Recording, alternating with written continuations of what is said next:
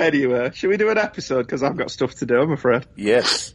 We're watching Panic in the Disco. Oh, Melissa likes it. Is it at the disco? I forget where. I think it's in the disco, but I'm not sure. Oh my gosh. That was like the worst old man conversation ever that we've ever had. Well, no, we've had worse. Are they in or are they at the disco? I don't know. I'm confused.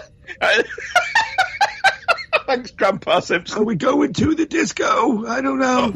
I'm Captain Benjamin Sisko. Welcome to Deep Space Nine. Red alert! All crew members report to battle stations. Red alert. Shields up. What shields? You're Starfleet officers! Now start acting like it! Oh, it's just Garrick. Plain, simple Garrick. Dax, we might have just discovered the first stable wormhole known to exist. The wormhole does bring them our way, doesn't it? Everyone wants a piece of the new frontier.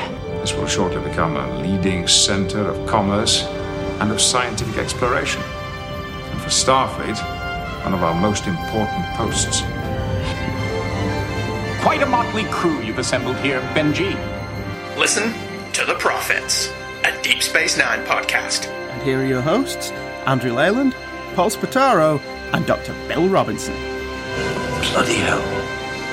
Hello, everybody, and welcome to Listen to the Prophets, a Deep Space Nine podcast, a Two True Freaks presentation. Tonight, we favour the bold. For I thought you were doing ASMR. I'm deep in character, bro! I am deep into my character! I am exploring what it means to be my character! I know my motivation, I know where I've got to stand, and then you just come barging in. It's what I do.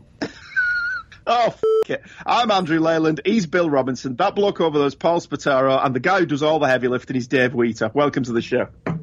Andy was trying to be a changeling. He was trying to see what it felt like to be that character. Well, hey, you know, if you just want to barge in and trample all over my opening, that's fine. But I will be having words with the producers of this show, and you will receive a sternly worded letter, my friend. Look, the producer, the two producers and the producer interruptus did not want to wait 3 days for your intro. We waited 20 minutes of him to meditate to get into character, Bill, and you killed it. It's like having listened to The Prophets hosted by Bob Ross. It's like we're gonna have a fluffy little nebula over here. I can't understand. I don't understand how you put up with it for so long, Paul. It's you're trying to create a professional ambiance, and you've got this amateur who just stumples all over everything like more. Stumples? Nah, now you're just making up words. Yes, I am. I am making up words because it's perfectly cromulent, Stumples.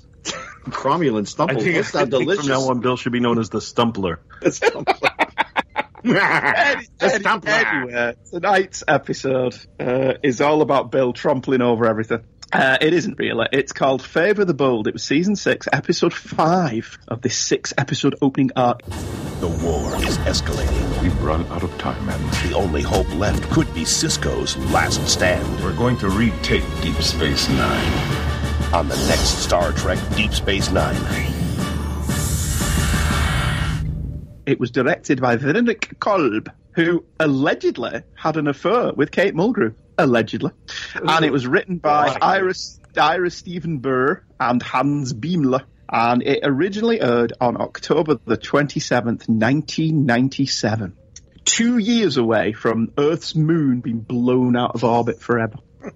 Before we get into our discussion, thank you very much, of this episode, I would like to ask my esteemed colleague, friends, and Bill, is there any Star Trek news today? I think we mentioned it, but Discovery is getting a Season 3, which was kind of given. So we mentioned it last episode a little bit, but we didn't really officially say it, so I've said it. You're welcome. I was getting a Season 3, but no Captain Pike. Which is a shame. Yeah, I would be very happy if Season 2 will end with the Discovery being destroyed and huge swathes of the cast being killed off, and Captain Pike taking Detmer, Oki, Saru, and a couple of other of those bridge officers with him to the Enterprise, and Season 3 becomes all about Captain Pike on the Enterprise. See, I would be happy if Season 3 had Captain Pike between the cage and the menagerie. Beep, and beep, beep. And he was just in the chair. That's 8 years away, yeah, if they're maintaining continuity. Which they don't with anything else. Oh, yeah, they're really maintaining continuity. I'll be quiet. Anyway. Just listen to our Discovery recap show. Beep. Which was called Disco Inferno. It is now. Or it was. Oh, God. We have no further news on that. And we probably won't have any more Star Trek news until they start announcing more casting announcements for Picard and Season 3 of Discovery and all that stuff. All right, so Favour the Bold. This synopsis I have ripped off Wikipedia. So if it makes no sense, you know who to blame. Captain Benjamin Sisko decides to retake Deep Space Nine in order to bolster sagging Federation morale. I think you can get some pants that bolster your sagging morale. He plans a large force in order to do so, but it will take time. The Klingons are unwilling. Leather pants. Klingon leather pants. The Klingons are unwilling to commit a large force, so General Martok and Worf must leave to convince the High Council. Rom faces execution for attempting to foil the plan to destroy the self-replicating minefield. The field is the only thing keeping Dominion reinforcements from showing up through the wormhole. It will take about a week before the field can be eliminated. Meanwhile, Kira and Quark work on a plan to warn the Federation of the pending destruction of the minefield, but Jake reveals to them how he gets messages out through Morn. Morn delivers the message as he's going home to visit his mum. Aww.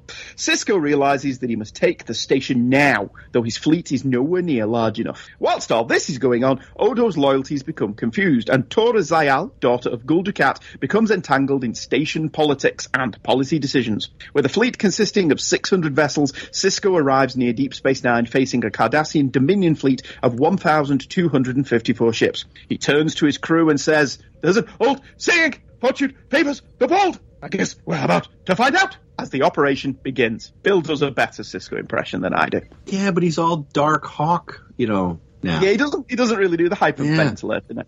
Fortune favors the bold, I guess. Well, that sounds like Sylvester Stallone. Fortune favors the bold. If you can change, I can change. We all can change. Guess we're about to find out. Because I need some change to buy coffee. What happened to Nog? Nog ain't got no leg. Oh, sorry. That's not yet. Spoilers, dude. Yeah, but I'm going to have to remember that joke in the future now. Yes, you are. Anyway, before Bill gets carried away, it was nice to see that please carry me away. Please carry him away and stop him from trampling all over my well-prepared introductions. Trump. I thought you were going to pounce upon well-prepared. The entire subordinate guest cast crop up in this one. Andrew Robinson's back, Jeffrey Combs, Mark Alamo, remember the Alamo, Max Grodenchik, Aaron Eisenberg, J.D. Hertzler, Melanie Smith, Casey Biggs, Chase Masterson, Barry Jenner, and Salom Jens. So it's pretty much the entire cast again in the recurring characters that Deep Space Nine has built up over the past couple of years. Garak is wonderful. Mm-hmm. The opening sequence where Nog comes in, Brom comes in, Nog comes in. Nog! Why do I keep getting those two mixed up today? Nog comes in saying that he's been made into a proper ensign, and O'Brien says, "Oh, wow, shit must be really bad." We're doomed. It was really funny. It was a really good moment between the two of them, who have been provided us with a lot of good moments. And I really enjoyed this one. I thought this was a really good episode. Again, though, if you're going to level a complaint against it, it is just carrying on with the stuff that's already been set up in the previous 4 shows. Well, we do get to see what we didn't see last time, and that's Jadzia in command. We do. And they're doing, I guess I want to call this, I'll see if anybody else gets this reference. I'm going to call this the Rikki Tikki Tavi feint. I do. Did you get that? Tavi. Rikki Tikki Tavi feint. He was a mongoose. Right, but in the scene where they've got the one bird who's pretending to be hurt in the garden going, "Oh, my wing, I've broken my wing," and they're trying to lure the other cobra out so Ricky can attack it, that scene. It's another cartoon from my childhood, so I'll stop now. Yeah, childhood? Well, maybe. I believe it's a Robert Louis Stevenson story. But I always remember from the Chuck Jones animation. It was awesome. It was a book before it was an animated movie.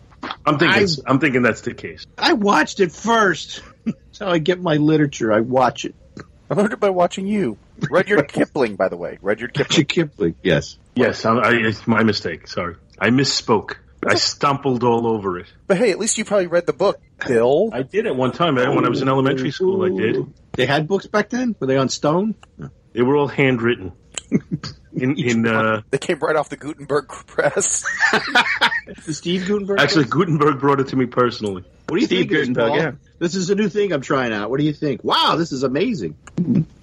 Anyway, this episode, I don't think I'll ever catch on. Lovely bit at the beginning where Garrick complains about being interrogated.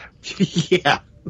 It's much easier to ask questions than to be asked. Yeah, that was absolutely brilliant. I like marriage. Oh, sorry.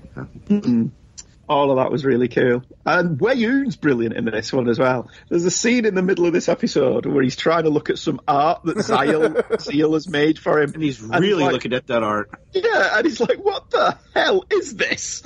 And he's trying to get Kira to explain this kid's art to him. And he's just completely over his head. Does not understand art whatsoever. Well, he also can't see it very well. Well, wait a minute. That's true. We have to question. Is Zeal's, and I'm not making a judgment on it because we've only seen a couple, is Zeal's art really good? Or good is subjective. Right. But the only people who tell her it's good are A, Kira, her friend, B, her dad, who is in charge of the Cardassian government, and she's won awards and has really, I think Wei Yoon has a legitimate point. Maybe Wei Yoon thinks, this sucks. Is this any good? Do you think you guys think that's good? Gul Dukat is paying people to go to her exhibitions and say nice things. Yes, so you really think? You think that Gul Dukat is buying critics? You think that Gul Dukat is Disney, don't you? Yes, I do. He is propping up Captain Zeal. I mean, I'm sorry. You know, that is actually a perfectly valid opinion, largely because I don't think Zeal's art's particularly good. Well, I didn't think of that until this episode, and I'm watching Wei Yoon, and I'm like, all right, I know he has bad eyesight, but maybe he has a point. Is Zeal's art really good, or are people just enabling her that don't want to hurt her feelings, or just trying, I got to get in good with my daughter. Oh, look, we're going to have a gallery. Yeah. There's some wonderful depth to Quark, if we're talking about how Quark has been rehabilitated since the early days of The Next Generation. Mm-hmm. When he's on about he'll do anything to rescue Rom. I love that he's hired 5 Nausicans to bring him out of jail, which I thought was really good. And then Kira tells him that maybe that's not a good idea, and he wonders if he can get his money back. Mm-hmm. Yeah, good luck with that, Quark. Oh, wait, did you just hear that? I think I heard some dogs scream because of Lita's whining. Oh, God, yeah. Chase Masterson's crying when Nog was in jail is horrible. Apparently she was watching Jennifer Tilly in Bullets Over Broadway. Yeah, that's just not good, is it? No. Well, you know what? So I think this was actually last episode, which this is only fair because we talked about things in this episode, last episode. But they made they really harped on Rom about, well, why didn't you think about them using an anti-graviton beam to take out the mines? I would have been, if I was Rom, I would have said, hey, you're lucky I came up with the idea at all. Excuse me for not thinking of every freaking possibility that could have shut it down. Yeah. Excuse me. I did think exactly the same thing, though. That if I was him, I would have said, look, I came up with the damn things under significant pressure, and you gave me nothing to work with. What did you come up with? A fruit, right? That's about all you can. Given that it was the last-minute solution to a major problem. Get off my freaking back. Exactly. Here's your fruit. Oh, the fruit scene is brilliant. I just love the fruit scene. I love Kira's ability to improvise. Episode, wasn't it? Was it? Oh, I think we're getting them mixed up again. I'm pretty sure the fruit scene was in the last episode because that was before Rom got arrested. Before he got arrested. But yes, I edited it and put it in last week, Dev. There you go. Yeah, that's happening.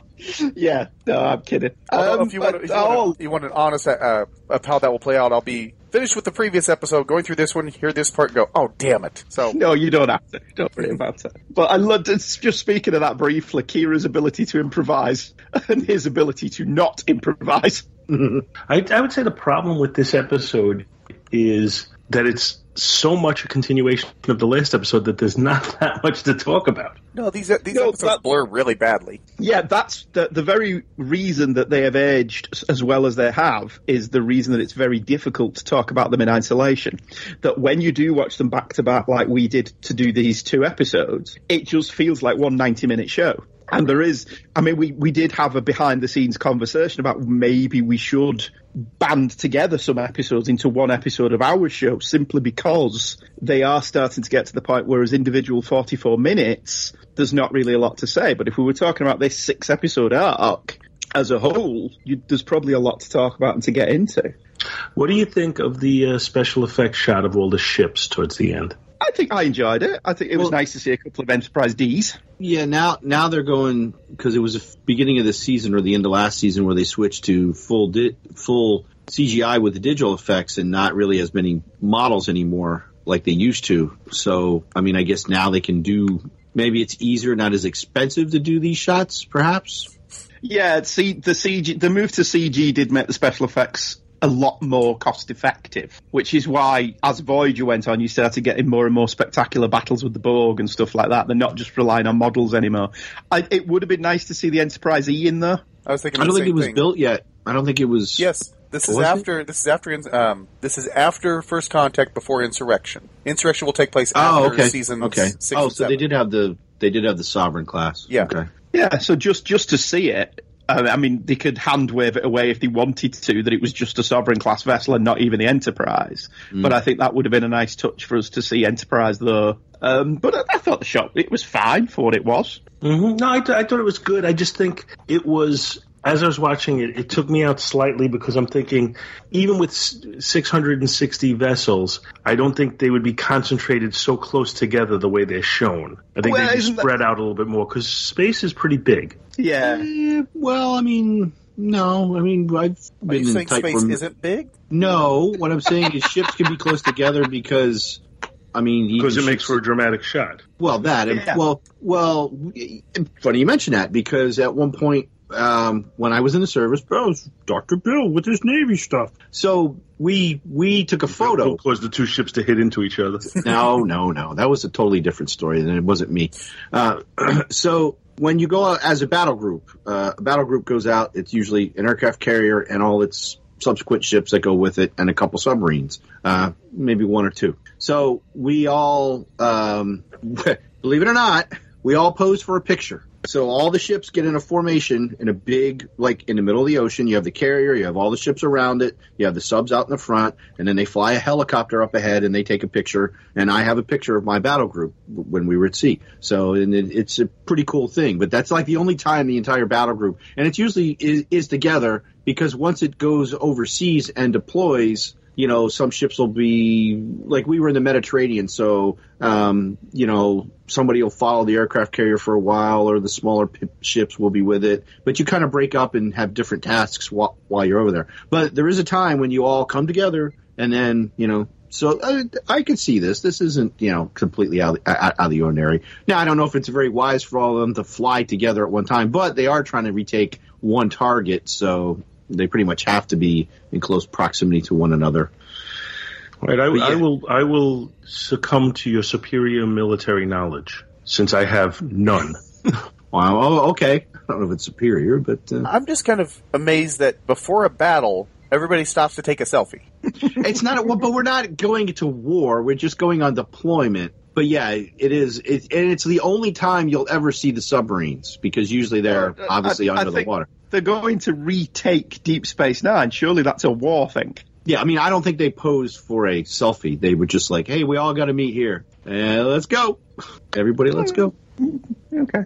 I mean, I just think it's one of the things that Babylon 5 did do a lot better than Star Trek at this point was the using of space properly in the battles. Star Trek still doesn't really do that as well as it could do. I mean, occasionally it did, you know, when you think of like Balance of Terror or even a little bit in the Wrath of Khan. Mm-hmm. But but in Wrath of Khan, I'd argue it's actually a plot point that they do it properly.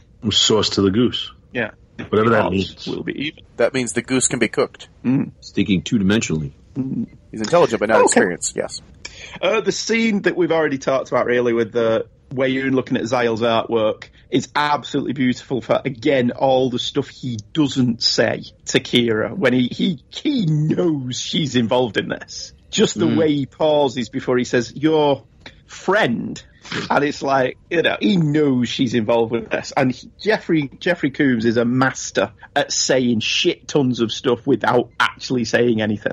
I think that's a callback to the scene a couple of episodes ago where where he and Sisko are negotiating with each other, and they come to an agreement, and they walk away both knowing that the other one's totally full of shit. Yeah.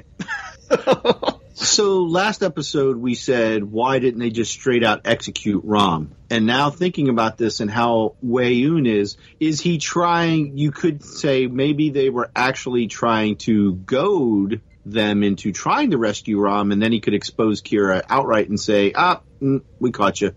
Yeah, possibly. But then again, there may be some political shenanigans going on. I mean, as Kira points out, he is married to a Bajoran citizen. And don't they have some kind of deal with the Bajorans? And he does make a point of saying, because of that, we're going to assume she knew nothing about this. Right, and not kill her as well. Yeah. Because he says, doesn't he say a terrorist is a terrorist or something like that? Yeah, and the Dominion takes a dim view of terrorism. And again, the way he delivers that line looking directly into Kira's eyes, he knows what she used to be. Jeffrey Combs is brilliant. I love Jeffrey Combs. In fact, all of the guest stars are great in this one. I love Dukat in a situation where he has no control, a stroppy teenage daughter giving him shit.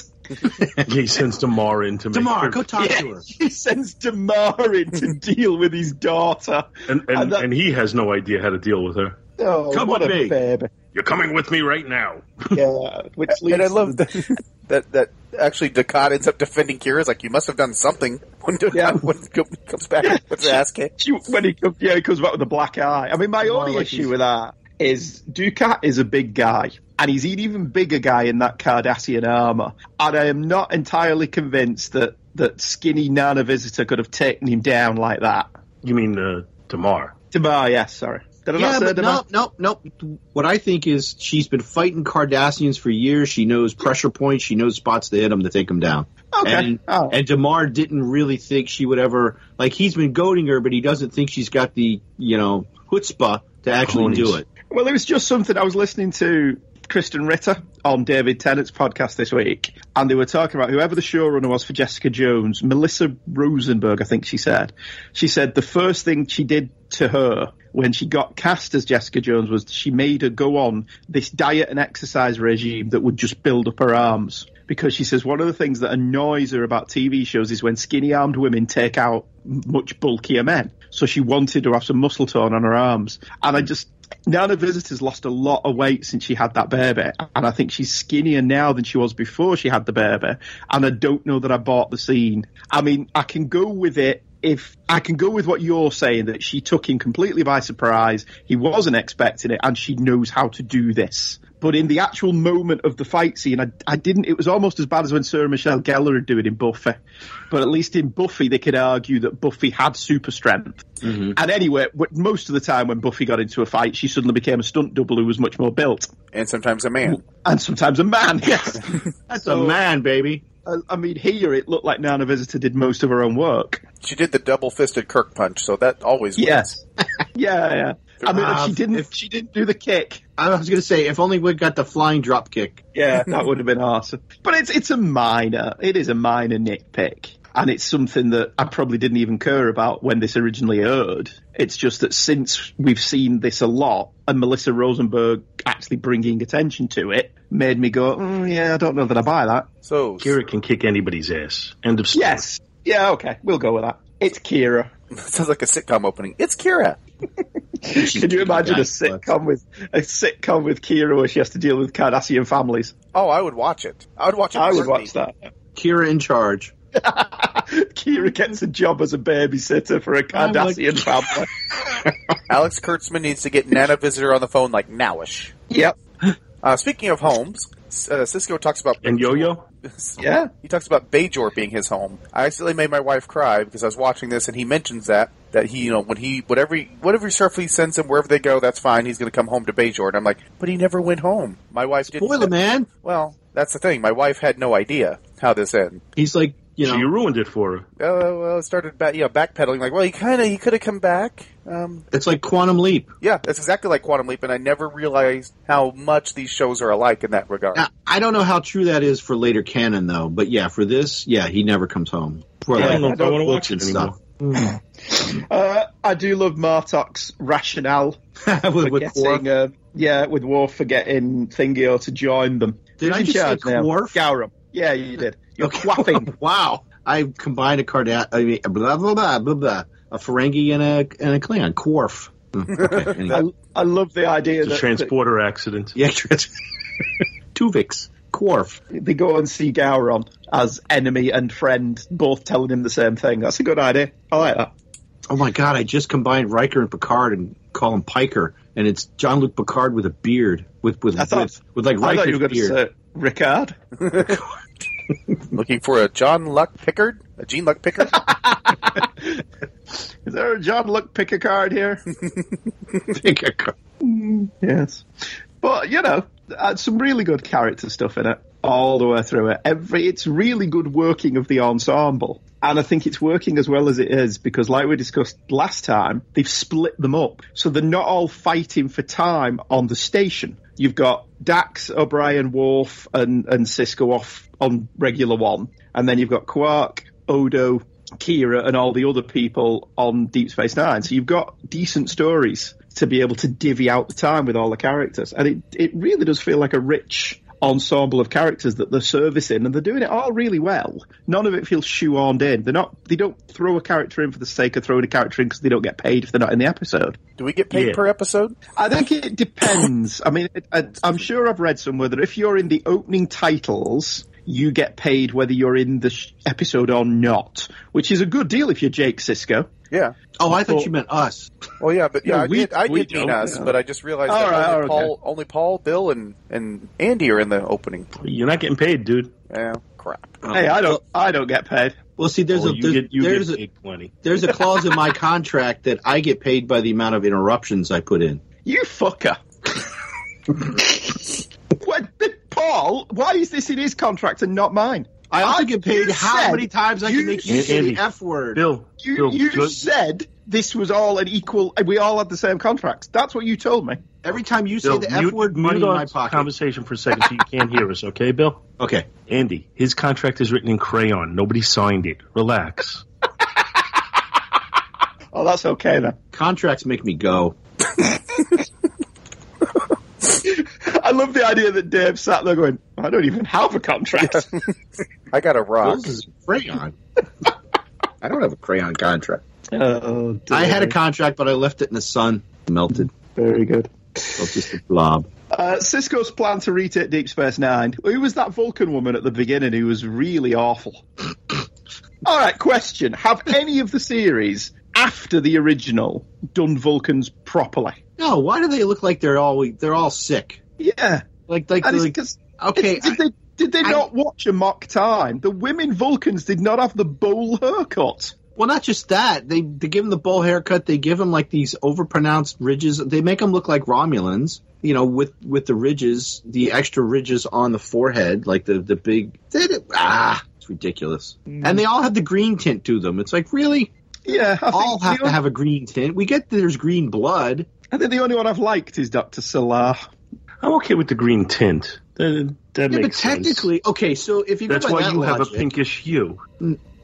No, because technically our blood is blue on the inside, and until it hits the air, it oxygenates and turns red. Yeah. So technically, they shouldn't be green. How do you know it's not green when it's inside them? I don't know. Then why are you commenting? I'm going by human physiology. I'm not a xenobiologist, damn it. Perhaps you haven't heard. They're not human. Although I understand that Spock's soul was the most human. No, it was human. Bit racist. What? To say that Spock's soul was human. Come on, Jim. You know better than that, dude. Damn it, Jim. I guess it is a bit racist when you think about it. Yeah, he was so beloved because he was the least like his race. He was because he wasn't a Vulcan a-hole. He was so beloved because he was more like us. And screw them Klingons too while I'm at it. We need to build a space wall that way because he didn't want them to realize what he was saying. Human. What happened there? Did he cough? What? What did he say? I don't know. Just cry and play the bagpipes and look sad. Did Peter Preston get a ceremony like that when he died? Yeah, probably not. Probably because Kirk was mad that he smeared his tooth. Like, really, kid? You know how hard it is to get this shit out?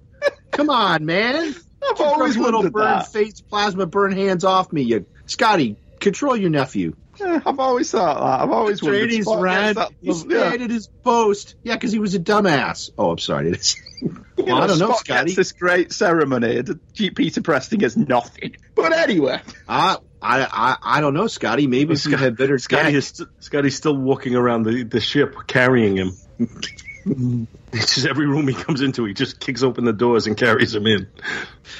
Well, Scotty, if you had better damage control procedures in place, this wouldn't have happened. I know. Peter Preston was a hero. Or, yeah, whatever. I'm sorry. It was sad. Let's pour one out. I'll pour out some Diet Mountain Dew for Scotty. There is that scene in this episode when Odo kind of realizes what he's done. I had sex for 3 days? I like that because that goes back to, like, the addict thing where, you know, like, all this stuff is going on while you're in your drug-induced stupor and you don't even realize that things are happening. And then you come out of it and it's like, what?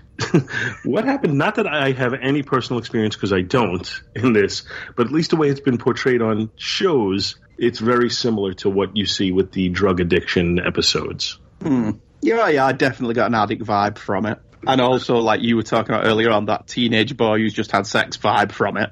Well, that would be more I really don't care what happened. Let's go do this again. You want more? Oh, sorry. I say, oh boy, did you like more? I say, this female changeling hardly has any bosoms at all. It looks like you, old man. You do realise all the Terry Thomas stuff isn't in the shows, right? Yeah. That's the voice we should give Odo from now on. Okay, all right, fair enough. I thought Terry Thomas was a featured player. We should do commentary of an episode as Terry Thomas. Well, you could do that, Bill. Okay. I end up sounding like Colonel Sanders, so. Colonel Sanders, Terry Thomas, Rocky Balboa. Oh. That's all you, Bill. What are we going to do? I can't do Colonel Sanders. I've just been watching the fight scene again. Zyl's face when Kira takes down Damari is actually worth it. I'll be honest with you. I've just got it playing on my phone at the side here. Her face when she sees that Kira's just taken out this big nasty Cardassian. Oh, snap! It's really good. I think that may be her best performance because I'm not overly enamored by new Zayal. I wasn't overly enamored by old Zayal. Welcome to the new Zayal, the same as the old Zayal. You can't tell them apart.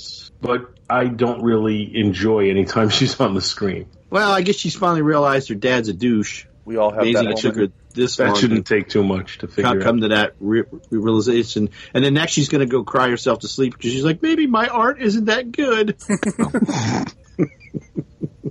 Poor Zayal. Zayal's art is hanging on Ducat's refrigerator. Goes and gets a bottle of Canar and sees the art and goes, yeah, that's great. And it's going to go up in price soon, too. Oh! Sorry. Oh, wow. Not even mad. I'm impressed with that one. Allegedly. The artist formerly known as Yal. The actress formerly known as Yal. I like their idea that they wanted a different Zayal for every episode. That would have been funny. Well, yeah, you go for stunt casting. Yeah. You have, like, Warwick Davis playing Zayal one episode. What happened? Michael Transporter Richards, accident. That's how they explain everyone. Transporter accident. Why is Zayal a Horta? Transporter accident. Don't worry about it. We'll fix it. No Zayal I. So maybe, since we seem to have run out of stuff to talk about, we should just rate the episode. There was one other thing I was thinking. Oh, about everybody's down, we fight and we fall back. We fight and we fall back. We retreat. Everybody's morale's in the dumper. So, yeah, let's all go on a big suicide mission because we don't really have a choice. We're all up for this. It's not so much a suicide mission as a mission that they have a potential of winning and that will boost morale because it will be seen as a big victory. So I didn't get it as a suicide mission. I mean, the fact that it ended up going when they didn't have all the ships there. Yeah. Yeah, but a lot of the bigwigs are all, oh, but what about Earth? What about Kronos? Oh, no. Kira in charge.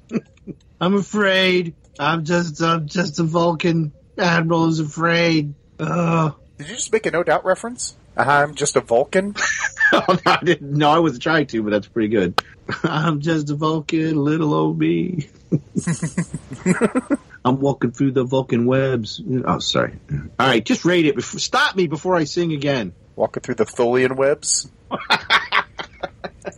Andy? Going into interspace. Oh, Yeah. Bill interrupted before Andy even started. Prematurus interruptus. Yes. Oh, I love this bit. Sorry, I've got the episode on the side. The bit where Damar comes in and Ducat sees his face. He's all bruised up. That is hysterical. And I love that they go over. They always do this in TV shows. They go over to the other side of the room to have a private conversation. He's still in the same room, dude. And he's got excellent hearing. Oh. Bad eyes, good ears. I mean, they're only the whole side of my freaking head. And they're only 2 feet away from me. Yeah, and they're really not whispering very well. No, they're not. Because I think Wayoon actually calls it a family squabble. Oh, but I have to think that my whole outlook on life is summed up by Garrick. I always hope for the best. Experience, unfortunately, has taught me to expect the worst. Yeah, that's my mantra. That's what I live by. Yep. Okay, I suppose we should rate it then, shouldn't we? Yep. Okay. Yeah. I'm going 5, actually. I really enjoyed this one. I felt that they balanced all of the characters well. I like Odo coming to his realisation that, oops, I've dropped a whoopsie. Kira's utterly magnificent in it, and any episode that Kira's magnificent in it always scores an extra mark. I love just the sheer out balls if we're taking Deep Space Nine back. I know we don't have enough ships, but screw it, we're going to do it anyway. Great. I think it's a 5. I really enjoyed it. That's pretty good. I kind of felt like this episode totally blended with the previous episode to the point that as we've recorded, I've had a tough time remembering what happened in which. This one might be a little bit more tight than the episode before. Not might be. I think this episode actually is a little bit more tight than the episode before. So I'm going to bump it up slightly, but I'm not going to 5. I'm going to go 4.5. Bill? You go ahead, Dave. Oh, okay. Oh, I was going to let you go. All right. I'm going to go with a 4. It was thoroughly enjoyable, but the blending still kind of stands out to me. That we can't tell really but where one episode ends when the other begins, which is fine. It just kind of makes it hard to partition everything out to give it a specific rating. So I'll go with, what did I say, a 4? I'll stick with that. I think I'm going to go with, it's good, but it's not top good. I'm going to go with 4.5 secret messages and ribbons to Starfleet, which, by the way, is how they get the message out. I know we didn't mention that. Morn was their secret courier. To his mum's birthday party. I've trusted this courier. I've known this courier for 5 years. Really? I don't remember seeing you hanging around with Morn, Cisco. Just saying. So 4.5 ribbons tied around an Odo tree. An Odo tree? Odo tree. Anyway, so that's what we say, but what does Blaine say? This week, the song will be sung to tie a yellow ribbon around the old oak tree. That just popped into my head. So, what did Blaine say? What did he say? We're gonna find out just around the way. So why don't you tell us, Paul Spataro? 'Cause I can't wait any long. I'll just sit on the bus, forget the rest of the words, and just hum along with me. Oh, what did Blaine say? No muss, no fuss. Yeah. Get thrown under the bus. Say Get thrown under the bus. This episode. What did Blaine say about this episode? I didn't say the lyrics were particularly inventive. I can't remember. Now, anybody listening, you've just had like Tony Orlando and Dawn. Sorry, a view inside the brains of Bill and Andy and how they work. And it was sticky and very dark. It's kind of scary in there. So Blaine says, "Hi guys. Oh, if only Odo was able to link with a solid so that Kira could understand. Too bad that's just not possible. Unless he has the hots for a criminal who only appears in one episode, because then it seems it's not an issue at all. Again, I have to assume the female changeling is clouding his mind and memory. On the plus side, Rom gets a chance to shine, encouraging his brother to finish the job, knowing that he's unlikely to live through the experience. We also get a great speech from Cisco about how Bajor has become his home. Garrick's paranoia also adds some appreciated comic relief. Also, we finally get an official to be continued. Oddly, I have preferred it if we didn't get that this time, since it has been left out of the last 4 episodes. That tipped their hand to the fact that the 6th episode of the season will wrap up this arc, instead of leaving it ambiguous. I'd have preferred not to know when this would all come together until it already happened. And now Blaine just ruined it for me because I hadn't actually made that thought process. Thanks, Blaine. Well, they could have just put to be concluded. If they put concluded, I would have gotten that. But I hadn't put that together. But just the same, yeah, what Blaine is saying is kind of true, but I'm good with it. Any other thoughts, guys? I have very few thoughts. All right, well, then I guess that's it for this week. What are we doing next time? Next time, on an all-new episode of Listen to the Prophets, we're going to sacrifice some angels. They were outmanned. Thousands of Dominion ships will come pouring through that wormhole. Outgunned. We're gonna fight our way out of this! And running out of time. The conquerors of the Federation. Now, Starfleet's last chance at victory. Take us into the wormhole. Only gonna meet a couple of thousand Dominion ships. Is pure suicide. Here they come. On the next Star Trek Deep Space Nine. What? It's David Boreanaz? Yes. Yeah, why not? Yeah. Him. Nicolas Cage. We'll get rid of him and all. The guy who plays the Vision, Paul Bettany, we can fire him off. Castiel from Supernatural. Oh, yeah. Well, he always goes and comes back. Yeah, let's get rid of all of those guys. See you all next time. Bye. Well, we won't be seeing Nicolas Cage next time, but... I'm okay with that. The bees! Oh, God, the bees! Listen to the Prophets, a Deep Space Nine podcast, is a Two True Freaks presentation. It is hosted by Andrew Leyland and Paul Spataro. The music and sound clips used in the show are copyright CBS and Paramount Entertainment. If you like to buy stuff from Amazon, and who doesn't, why not drop by the twotruefreaks.com website, where if you click the little link that we have there, it will take you straight through that site, and whilst it won't cost you any extra, we'll put a few shekels in our tip jar, which helps create content like this. We very much hope you enjoyed listening to The Prophets. Every episode is dedicated to the memory of our pal, Sean Engel. The return of the saint. The return of the saint. Ian Ogilvy. That was the tune. That was Bill. That wasn't me. I can sing in tune. Bill, he's completely out the window. What? I was doing the scene. Did I steer that again? Completely wrong, wasn't it? I do it right. I'm doing the Roger Moore.